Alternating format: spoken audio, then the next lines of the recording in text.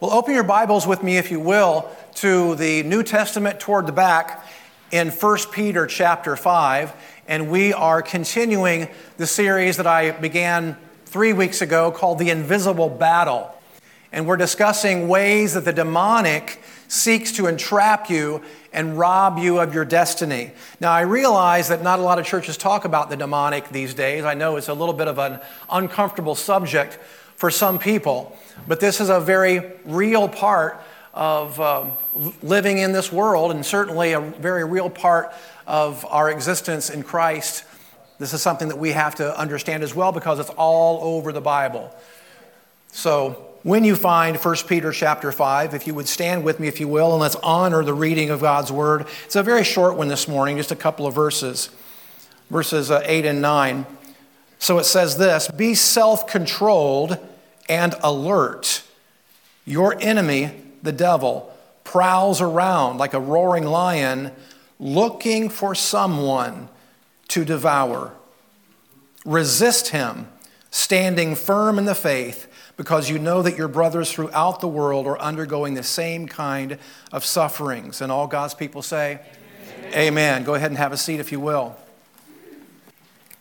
Well, I'm going to lead off with some questions this morning, if I may. Kind of set the tone for where I'm going with this. By a show of hands, how many would acknowledge that there is a kingdom of darkness and that demons are real? By a show of hands? Okay, that's almost all of you. Those that didn't raise your hands need to read your Bible. Okay.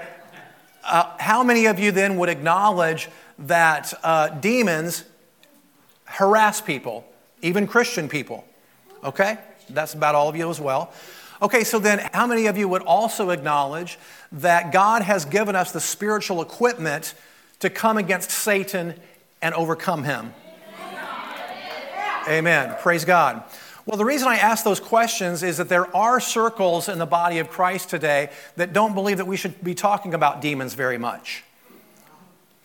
Their belief is that we should focus on Jesus, and I would not disagree with that. I think that we need to focus on Jesus too. But our key concept number one this morning that you can write down, fill in the blank there in your bulletins, our key concept number one is that if our focus is going to be on Jesus, then we have to obey his command to do the works that he did. Would you agree with that? Yes. See, Jesus said in John 14:12 that the works that he did, we will do also, and even greater works than these. Well, what's one of the things that Jesus went around doing? Well, 1 John 3:8 says that Jesus came to destroy the works of the devil. Amen. My translation of that is that Jesus went around terrorizing the devil and undoing his evil works. And he's called you and me to do the same thing. Now, in case some of you don't believe that last statement, that he's called us to do the same, let's read a little bit out of Jesus' Great Commission in Luke 16. Now, let me say this before I read this. Most people, when they think about the Great Commission, they think about going and preaching the gospel and winning souls. That is a very important part of the Great Commission, but it's only a part. It's only one part. Let's read the whole thing. Verse 15. "And he," meaning Jesus, "said to them, 'Go into all the world and preach the gospel to every creature.'" That's where most people like to stop. But that's only the beginning part of the Great Commission. Verse 16, "Whoever believes and is baptized will be saved, but whoever does not believe will be condemned." Okay, let's keep reading. Here's the key verse for today's teaching, verse 17. "And these signs will accompany those who believe. In my name they will drive out demons." It's very interesting that the very first thing he says in terms of the signs that will accompany those who believe is, "In my name they will drive out demons. They will speak in new tongues. They will pick up snakes with their hands," meaning that if you happen to be near a serpent and it strikes you, it will not hurt you. "If they drink deadly poison, it will not harm them. They will lay their hands on the sick and they will recover or be made well." So that is the fullness of the Great Commission right there. Why do we just stop at verse 15? I find that a lot of Christians want to lower the Word of God to match their experience or their inexperience. rather than elevating our experience to match what the Word of God says. So please note, in fact, that every time that Jesus sent out his disciples on a missionary assignment, his primary instructions to them were to do what? Cast out demons and heal the sick. Every time. Without fail. Read it in the Bible. Without fail. And on one of those occasions, the disciples came back and said, Master, even the demons submit to us in your name. Folks, this is a much bigger issue, a bigger part of our assignment as Christians than most American churches care to admit. I want to say that again. This is a much bigger part of our assignment as Christians than most American churches care to admit because it's an uncomfortable subject. Right? Folks, listen. Yes, ma'am. Oh, thank you. Thank you. Thanks for that correction. Mark 16. Mark 16, not Luke 16. Sorry about that. Thank you. Now, I want to add to those thoughts that in this sterilized American church environment that we live in these days, there's a little bit of controversy over what I'm teaching in this series on demons and the demonic and what have you. And yes, I've seen the YouTube channels and I've seen the online talking heads try to denounce what I'm teaching today, these concepts that I'm teaching, but none of their arguments are very good ones. They're all weak arguments. And I would just challenge anyone listening online or even anyone here, I just would respectfully challenge anyone to show me how what I'm teaching today is not biblical. I mean, give me chapter and verse. See, this shouldn't be controversial because what I can assure you that 100% of what I'm teaching on this subject is from the Word of God. And notice again that this passage says, these signs will accompany those who believe. Now, what can we deduce from that? Well, we could easily make the case if we wanted to, that if these signs are not accompanying those who say that they're Christians, maybe they're not really in the faith after all. At the very least, we can say that if we're not actively pursuing helping people get free from demonic entanglements, we're certainly not keeping all of the Great Commission. Would you agree with that statement? Yeah. And a very important distinction here, by the way, is that deliverance from demons is for people who are willing to repent. I want to make this distinction because deliverance is for God's people. It's not available to those who have no desire to serve Him. So then, if we're going to have victory over the darkness, we have to do 5 things. Look at the screen, and you can fill in the blank here in your bulletin as well. First of all, and the most obvious one, is believe on the Lord Jesus Christ. You can have no victory over the demonic unless you're actually in the faith following Christ. Secondly, know who we are in Christ. You have to understand your authority, your right standing in Christ. Amen? I mean, all 5 of these points, I could do actually an entire sermon on all 5 of these points, but I'm just kind of bullet pointing these really quickly. Thirdly, live in close fellowship with Him. If you're not living in close fellowship with Him, you're not going to really understand who you are in Christ and understand your right standing in Him. Fourthly, understand and exercise our authority in Him. Did you know that Jesus has delegated His authority in the earth to you and me? Did you know that?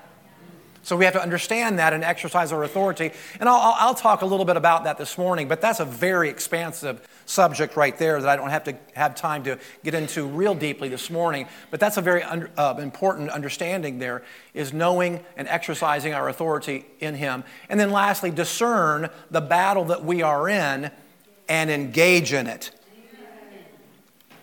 Engage in it. On that note, folks, as the title of this series implies, the invisible battle, we have to have an understanding of that invisible battle and how it rages around us for not only your soul and mine, but also our loved ones. My friend and mentor, Dr. Jerry King, wrote in his book something along these lines I think is very important to consider this morning. So I'm going to read this whole quote to you. He states this, though we wish it were different, St. Paul made it clear that our becoming a part of the kingdom of God did not exempt us from the war with the other kingdom.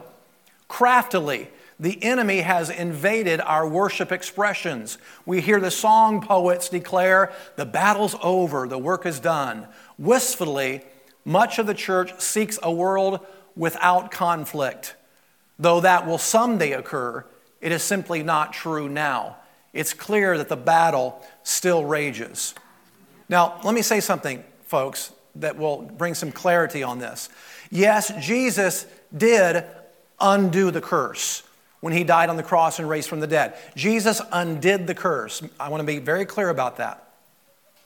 But we have to appropriate what he's accomplished, you see. See, for example, we know that Jesus saved us from the curse of sin. But how many of you have sinned since you've been in Christ? Okay. We know that Jesus took the punishment for our healing. But how many of you have been sick since you became a Christian? Yeah. Likewise, it's clear that Jesus won a decisive victory over the forces of darkness and over every curse. Praise God. But we have to exercise the authority that he's delegated to us in order to enforce his kingdom. Are you with me so far? See, it's clear that there's still curses that are in operation in the earth. And it's up to us to appropriate the victory that Jesus secured. Amen? Now, that one line there about much of the church seeks a world without conflict, folks, that is spot on. See, we as Christians really prefer neutrality, don't we? And that's exactly how most Christians live their lives. But you know what? Listen, bullies are never content with neutrality. I'm going to say that again. Bullies, whether in the physical sense or in the spiritual sense, bullies are never content with neutrality. It's a bit like the neutrality that America wanted to maintain when World War I broke out. So let me give you a little history lesson to illustrate my point here. When World War I broke out across Europe in 1915, President Woodrow Wilson declared that the United States would remain neutral, and many Americans supported that policy. But public opinion about neutrality began to change when a German U-boat sank a British ocean liner by the name of the Lusitania. Almost 1,200 people died in that attack, including 128 Americans. And there's a picture of the newspaper article that came out when that tragedy happened. Even so, President Wilson still stayed neutral. But the neutrality did not keep the peace, because Germany, much like Satan, would not allow a sleeping dog to just lie there, as the saying goes. See, Germany went on to torpedo and sink dozens of American and British merchant ships and passenger ships in the months that followed. And these were not warships, they were unarmed. The nail in the coffin, so to speak, was in 1917 when the British intercepted and deciphered an encrypted message from the German foreign minister attempting to get Mexico to side with them and take up arms against the U.S. So it was only then that, after massive loss of innocent lives and after the threat of war on our own soil, that President Wilson finally gave in and entered World War I. So World War I gives us a little bit of a glimpse and a little bit of a parallel into the war in the spiritual world. You see, it's really impossible to remain neutral when there's a maniac on the loose bent on destroying you. It's kill or be killed. You better fight or you're likely to die. So on that note, that leads us to key concept number 2 this morning, and that's this: predators always prey on the weak or unaware. I'm going to say that again. Predators, whether they be predators in the animal kingdom or people or spiritual predators, always prey on the weak or unaware. See, going back to our master text, be sober-minded and alert. Your adversary, the devil, prowls around like a roaring lion, seeking someone to devour. So we have to learn to resist him in the faith. So on that note, since we're in this war, we have to recognize the movements and tactics of the enemy. So we're going to continue with this list that we began in our first two teachings in this series by identifying different kinds of demonic spirits mentioned in the Bible so that you can be watching out for them and so that you know how to deal with them. And the first one that we're going to deal with this morning, we'll deal with only two this morning, is the spirit of bondage mentioned in Romans 8:15. The spirit of bondage. Well, what is that? Well, bondage is a type of trap that you can't get out of. You get yourself entangled. Think of an animal that puts its foot in a trap like that, pictured on the screen, and now they can't move. Now they're in bondage. Okay? So that's kind of the picture of that spirit of bondage mentioned in Romans 8:15. So what are some of the manifestations of that spirit of bondage? Well, first of all, religious bondage or tradition. You know, Mark 7:8, Jesus told the Jews, especially the Pharisees, the Sadducees, and the scribes, he said, "You have made the word of God of none effect because of your tradition." He was talking to religious people, okay? You've made the word of God of none effect because of your tradition. So there is a religious bondage that we have to watch out for. Again, I'm not going to go into any one of these in deep detail, but this is all kind of that religious spirit of bondage, or that spirit of bondage is kind of an umbrella term for these manifestations that I'm showing you right now. The second manifestation is compulsive behavior, bondage to sin, and addictions. Compulsive behavior, bondage to sin, and addictions. Let me say this. If you have any kind of addiction, compulsive behavior or addiction, you likely have help, meaning demonic help. You likely have company helping you out with that. And the reason I say that is because demons love addiction. Why do I say that? Because addiction violates Romans chapter 6, which says that we should not be mastered by anything.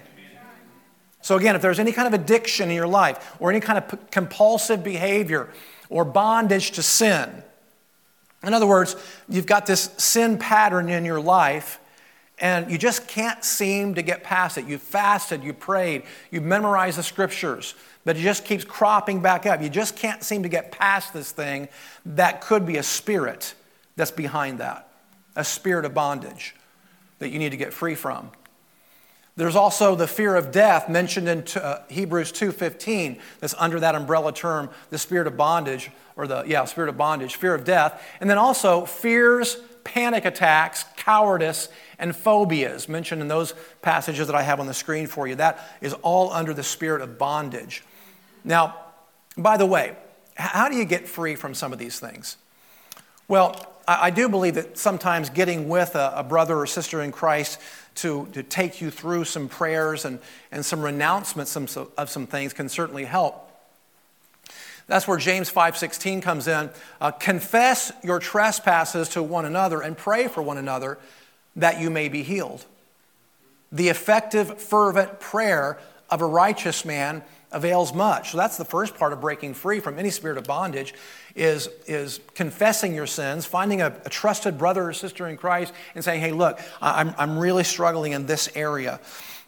I want to confess that to you and have you agree in prayer with me. That's a great way right there to begin that process of freedom.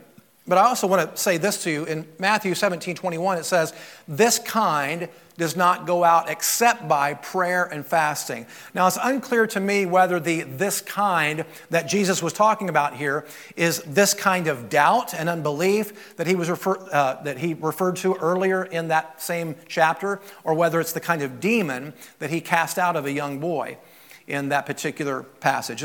And actually, we were discussing this a couple of weeks ago on our Foundations of the Faith class. And Steve Fries made a great point. He said, actually, it could be both. I never thought about that before. It could actually be referring to both. Both a spirit and both doubt and unbelief. I thought that was a really great insight there.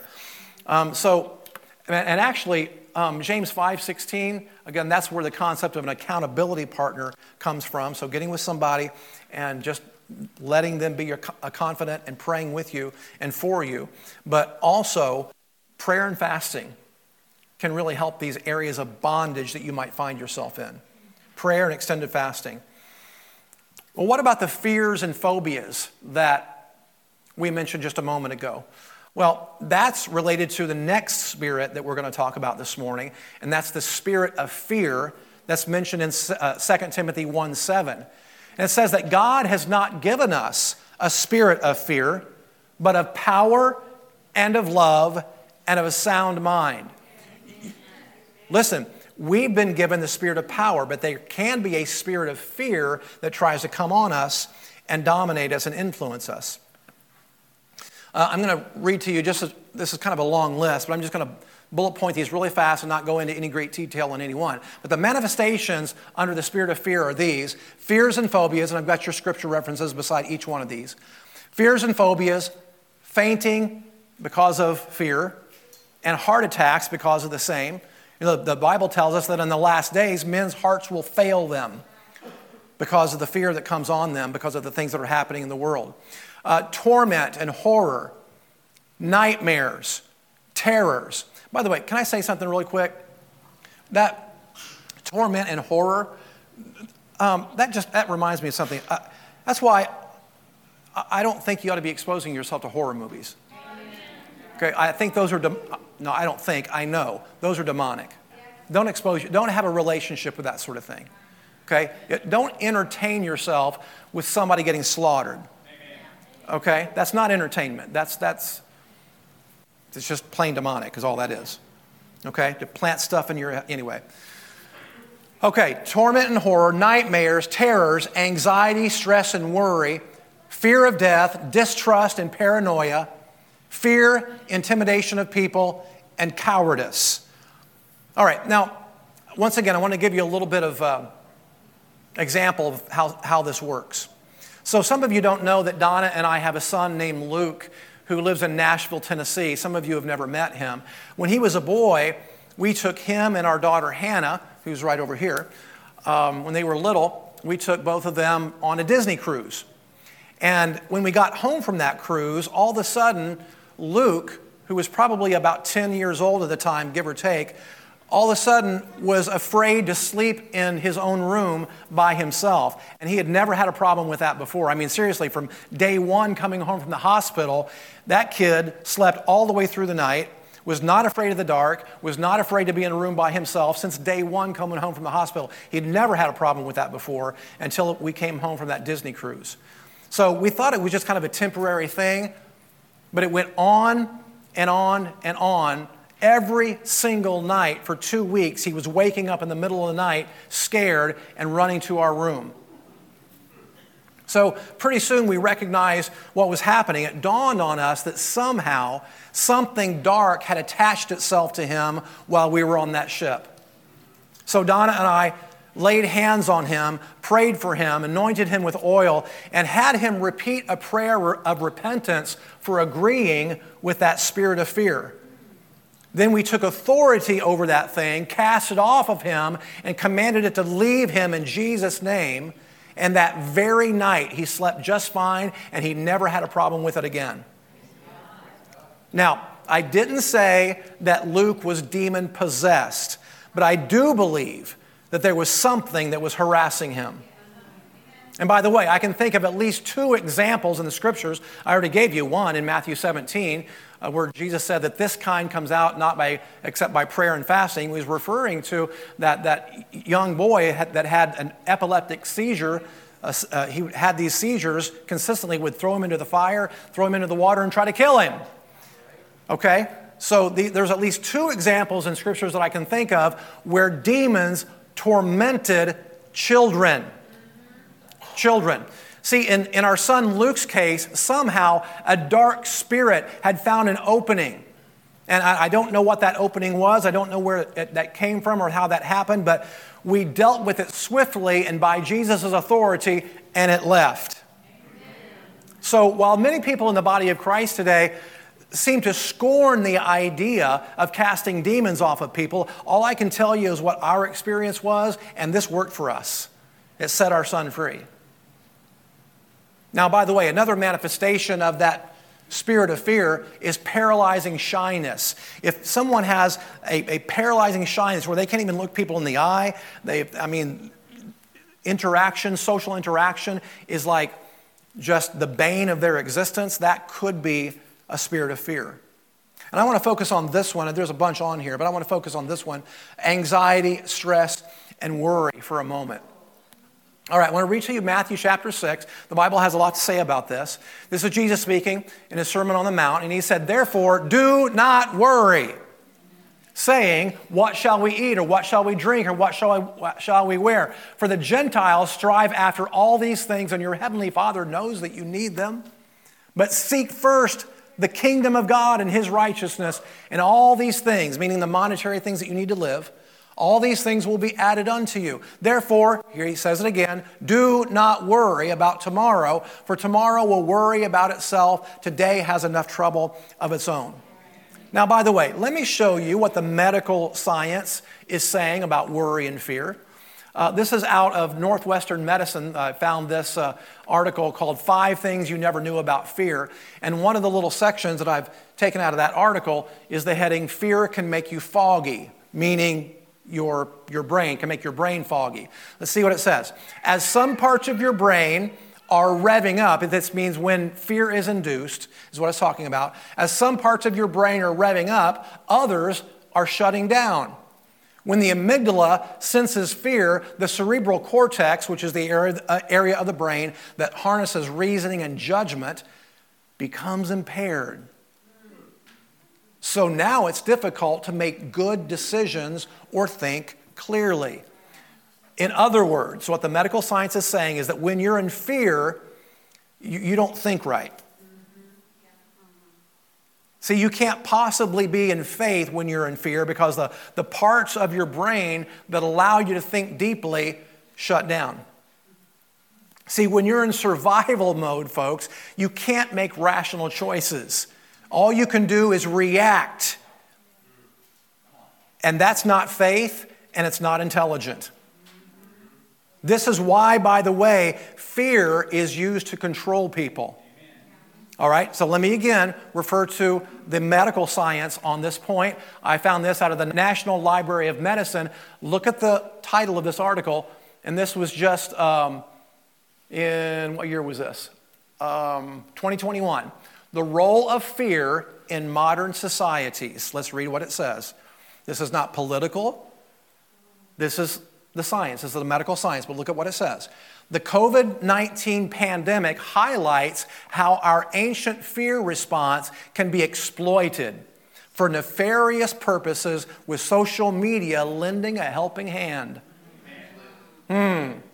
They go on to say, the COVID-19 pandemic has underscored more than any previous crisis how fear can be exploited by multiple actors, from outright conspiracy theorists with pernicious agendas to governments seeking to maximize public compliance with lockdowns and social distancing. They go on. The crisis has also given new urgency to the debate over how to handle fake news. The National Library of Medicine is acknowledging there's fake news out there.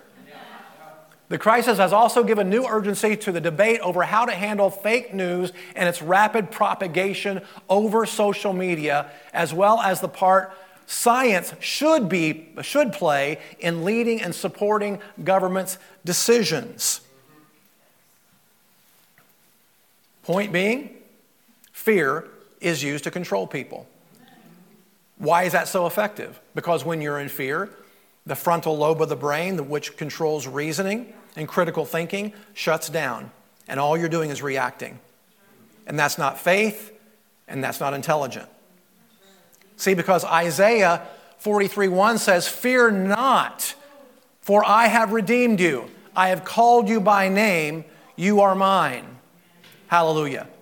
Well, how do we deal then with the spirit of fear, or any spirit when they're trying to harass us? Well, as I said, we can take authority over those spirits and command them to leave. But then there's some practical instructions on this point about fear, the spirit of fear. There's some practical instructions from the Word of God that we also have to obey. So let me read to you out of Philippians 4, verses 4 through 8. Again, a little bit of a longer reading here, so bear with me. There's a lot of instruction here.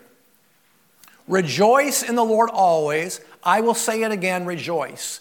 Let your gentleness be apparent to all. The Lord is near. Be anxious for a few things.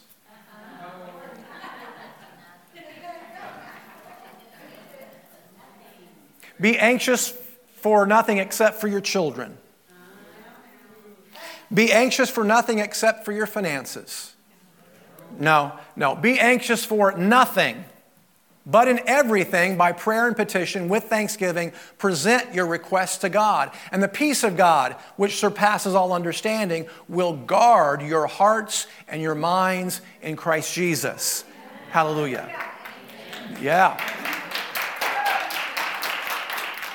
Finally, brothers, whatever is true, whatever is honorable, whatever is right, whatever is pure, whatever is lovely, whatever is admirable. If anything is excellent or praiseworthy, think on these things. So listen, what's the practical instruction here? There's 5 to-dos in that passage. Let's look at them. The first one is rejoice. Rejoice in the Lord always.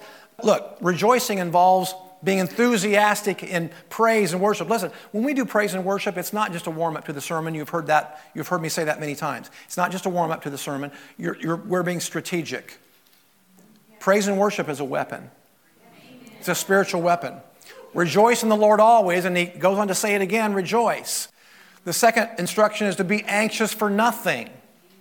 Don't be anxious. It says don't be anxious. The third one is thanksgiving, which is related to the rejoice part. We have to be thankful for what God has done for us and what he will do. Therefore, rejoice and be thankful. The fourth instruction is to present your request to God. Yes, it's okay to present your request to God. God wants you to do that. He tells you to do that. And then fifthly, think on these things. What things? Things that are true, honorable, right, pure, lovely, admirable. If anything is excellent or praiseworthy, that's what you think on. You fill your mind, you occupy your mind, and you discipline your mind to think on these things.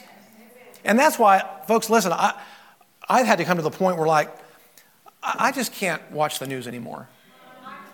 I can't even do Facebook very much anymore because it's like every other thing I come across my Facebook feed is like this horrible thing that the government's doing. And it's like, you know what? I don't have any control over the chemtrails. Right? I can't control that. Right? So, just in certain things, not all, I think we ought to be involved in political things. I think the Christians need to get involved in political things. But there's some things, I just don't have time for everything. And there's some things that's there's no way I can control that anyway. So why not focus on the good things and be at peace? Be at peace. There are certain things that's like ignorance is bliss. Right? when somebody first talked to me about chemtrails, I went, oh, right, come on. And I started looking into it a little bit more, and I'm like, oh, ugh, yikes. It's like, okay, all right, I can't think about that.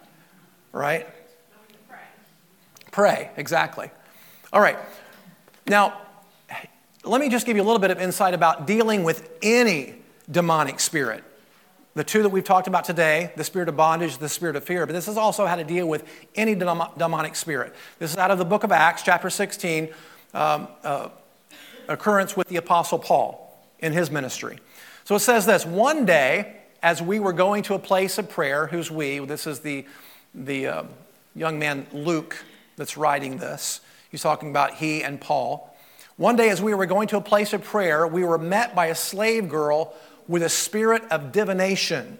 Remember we talked about that one in our first teaching in this series, a spirit of divination? That's what she was doing. Met by a slave girl with a spirit of divination who earned a large income for her masters by fortune telling, which is, again, demonic. This girl followed Paul and the rest of us, shouting, "These men are the servants of the Most High God who are proclaiming to you the way of salvation." Now, we don't know if she was maybe doing it in a mocking way. The Bible doesn't really tell us. That may very well be what she was doing, just kind of mocking them and being sarcastic about it. Or perhaps she was just well-meaning, but was just being obnoxious. And how many of you know that somebody who was just consistently obnoxious probably had a spirit that's driving them as well? Okay? So anyway, let's read on. She continued this for many days. Eventually, Paul grew so aggravated that he turned and said to the spirit, "In the name of Jesus Christ, I command you to come out of her." And the spirit left her at that very moment. That's what happened with what we did with Drew. Just commanded that thing to come out of him. Luke. So, sometimes Drew has kind of gotten used to me saying Drew-Luke, or, I combine their names sometimes. Has any other parents ever done that?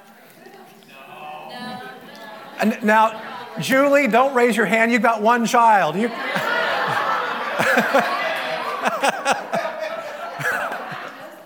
Okay. So sometimes you call your husband by your son's name. Is that what I'm hearing you say? Oh, your dog. Your dog. Okay. Okay. Well, at least I know I'm in good company. Yes, this is what we did with Luke when he had that issue that I described to you. We just took authority over that thing, commanded it to leave, and had him pray a prayer of repentance for agreeing with that spirit, and boom, it was gone. Never bothered him again. He never had a problem with that again. Praise God. And I want to refer to Luke 10:19 on that point, which gives us a great promise. It says, "Behold, I give you," Jesus said, "the authority." So he's delegating his authority to us. "I give you the authority to trample on serpents and scorpions and over all the power of the enemy, and nothing shall by any means hurt you," if you know how to use that authority. Now listen, folks, one important point here and one important takeaway that I want to mention today is that you can't have authority over the forces of darkness as long as you're submitting to them. If you're living outside of the will of God on purpose in any area of your life, you have no authority over Satan because he's exercising his authority over you and you're submitting to him. I think it was last week we talked about the perverse spirit. That's one of the spirits that are listed in the Bible, a perverse spirit. What's some of the manifestations of the perverse spirit again? Well, sex outside of marriage or any of the other kinds of perversities that we looked at last week. If you're participating in any of that on any regular basis, you have no authority whatsoever over Satan because you're submitting to him every day. And he has authority over you. He doesn't really have authority, but you're giving it to him. See, Jesus delegated his authority to you, and you've given it right back to Satan as long as you're living outside the will of God. Amen. Is this making sense? So let me make sure that our focus is in the right place today as we come down home stretch in this teaching. Listen, you and I have no power over the devil ourselves apart from Christ. Every bit of power that we exert over the kingdom of darkness is because of Jesus Christ alone and the authority that he's delegated to us. So, I want to start to come down home stretch here by quoting Derek Prince in his book, They Shall Expel Demons. Derek Prince was a British minister. He's gone to be with the Lord now. But man, he was an expert in the demonic. And he said this, listen really closely, pay attention real closely to this. "I discovered in experience that our authority over demons is derived solely from the victory Jesus won for us by his shed blood, his death, and his victorious resurrection. Through many personal encounters with demons, I have learned that they are not impressed by religious terminology. They scorn denominational labels or ecclesiastical status. But when we use the name of Jesus and boldly affirm the words of Scripture that declare His victory won on the cross and the unchallengeable righteousness we have received from Him by faith, then their arrogance and viciousness melt away. They begin to act like the contemptible creatures they truly are, and we witness a fulfillment of Revelation 12:11, which tells us that the believers overcame him, Satan, by the blood of the Lamb and by the word of their testimony. So I'll start to come down home stretch here by saying that as intimidating as Satan likes to make himself out to be, the truth is, folks, he's already defeated. Yet it's clear that there's this kind of guerrilla warfare that goes on. And we Christians have to exercise dominion on the earth. So one of Satan's biggest fears is Christians who understand their authority and who know how to use it against him to advance God's kingdom. So I want to do a little recap, and then we're going to do a time of ministry.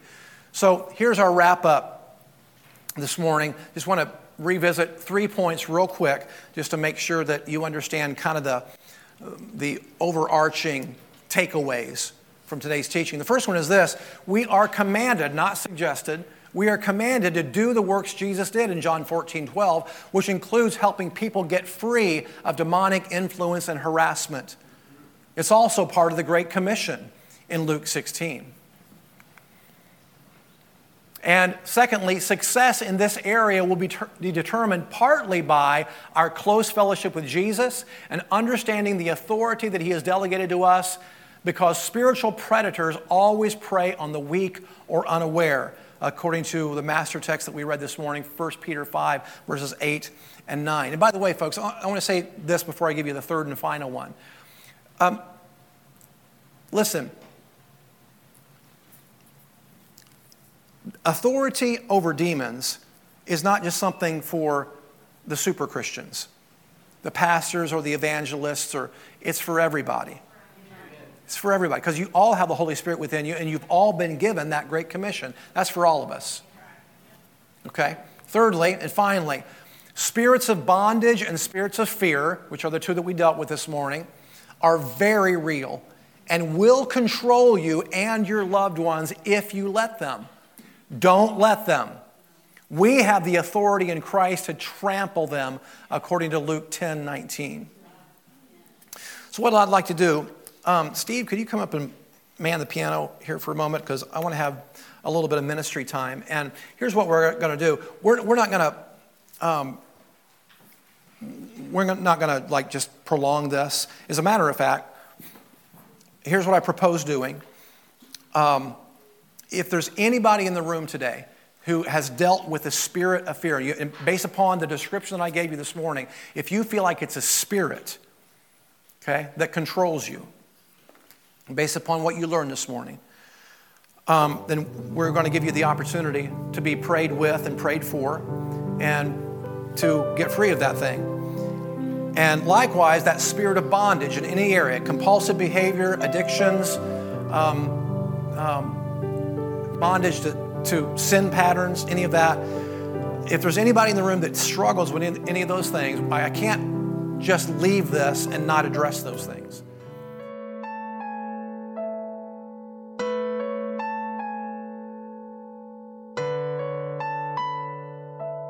You've been listening to the teaching ministry of Pastor Andy Robbins and Blessed Life Fellowship.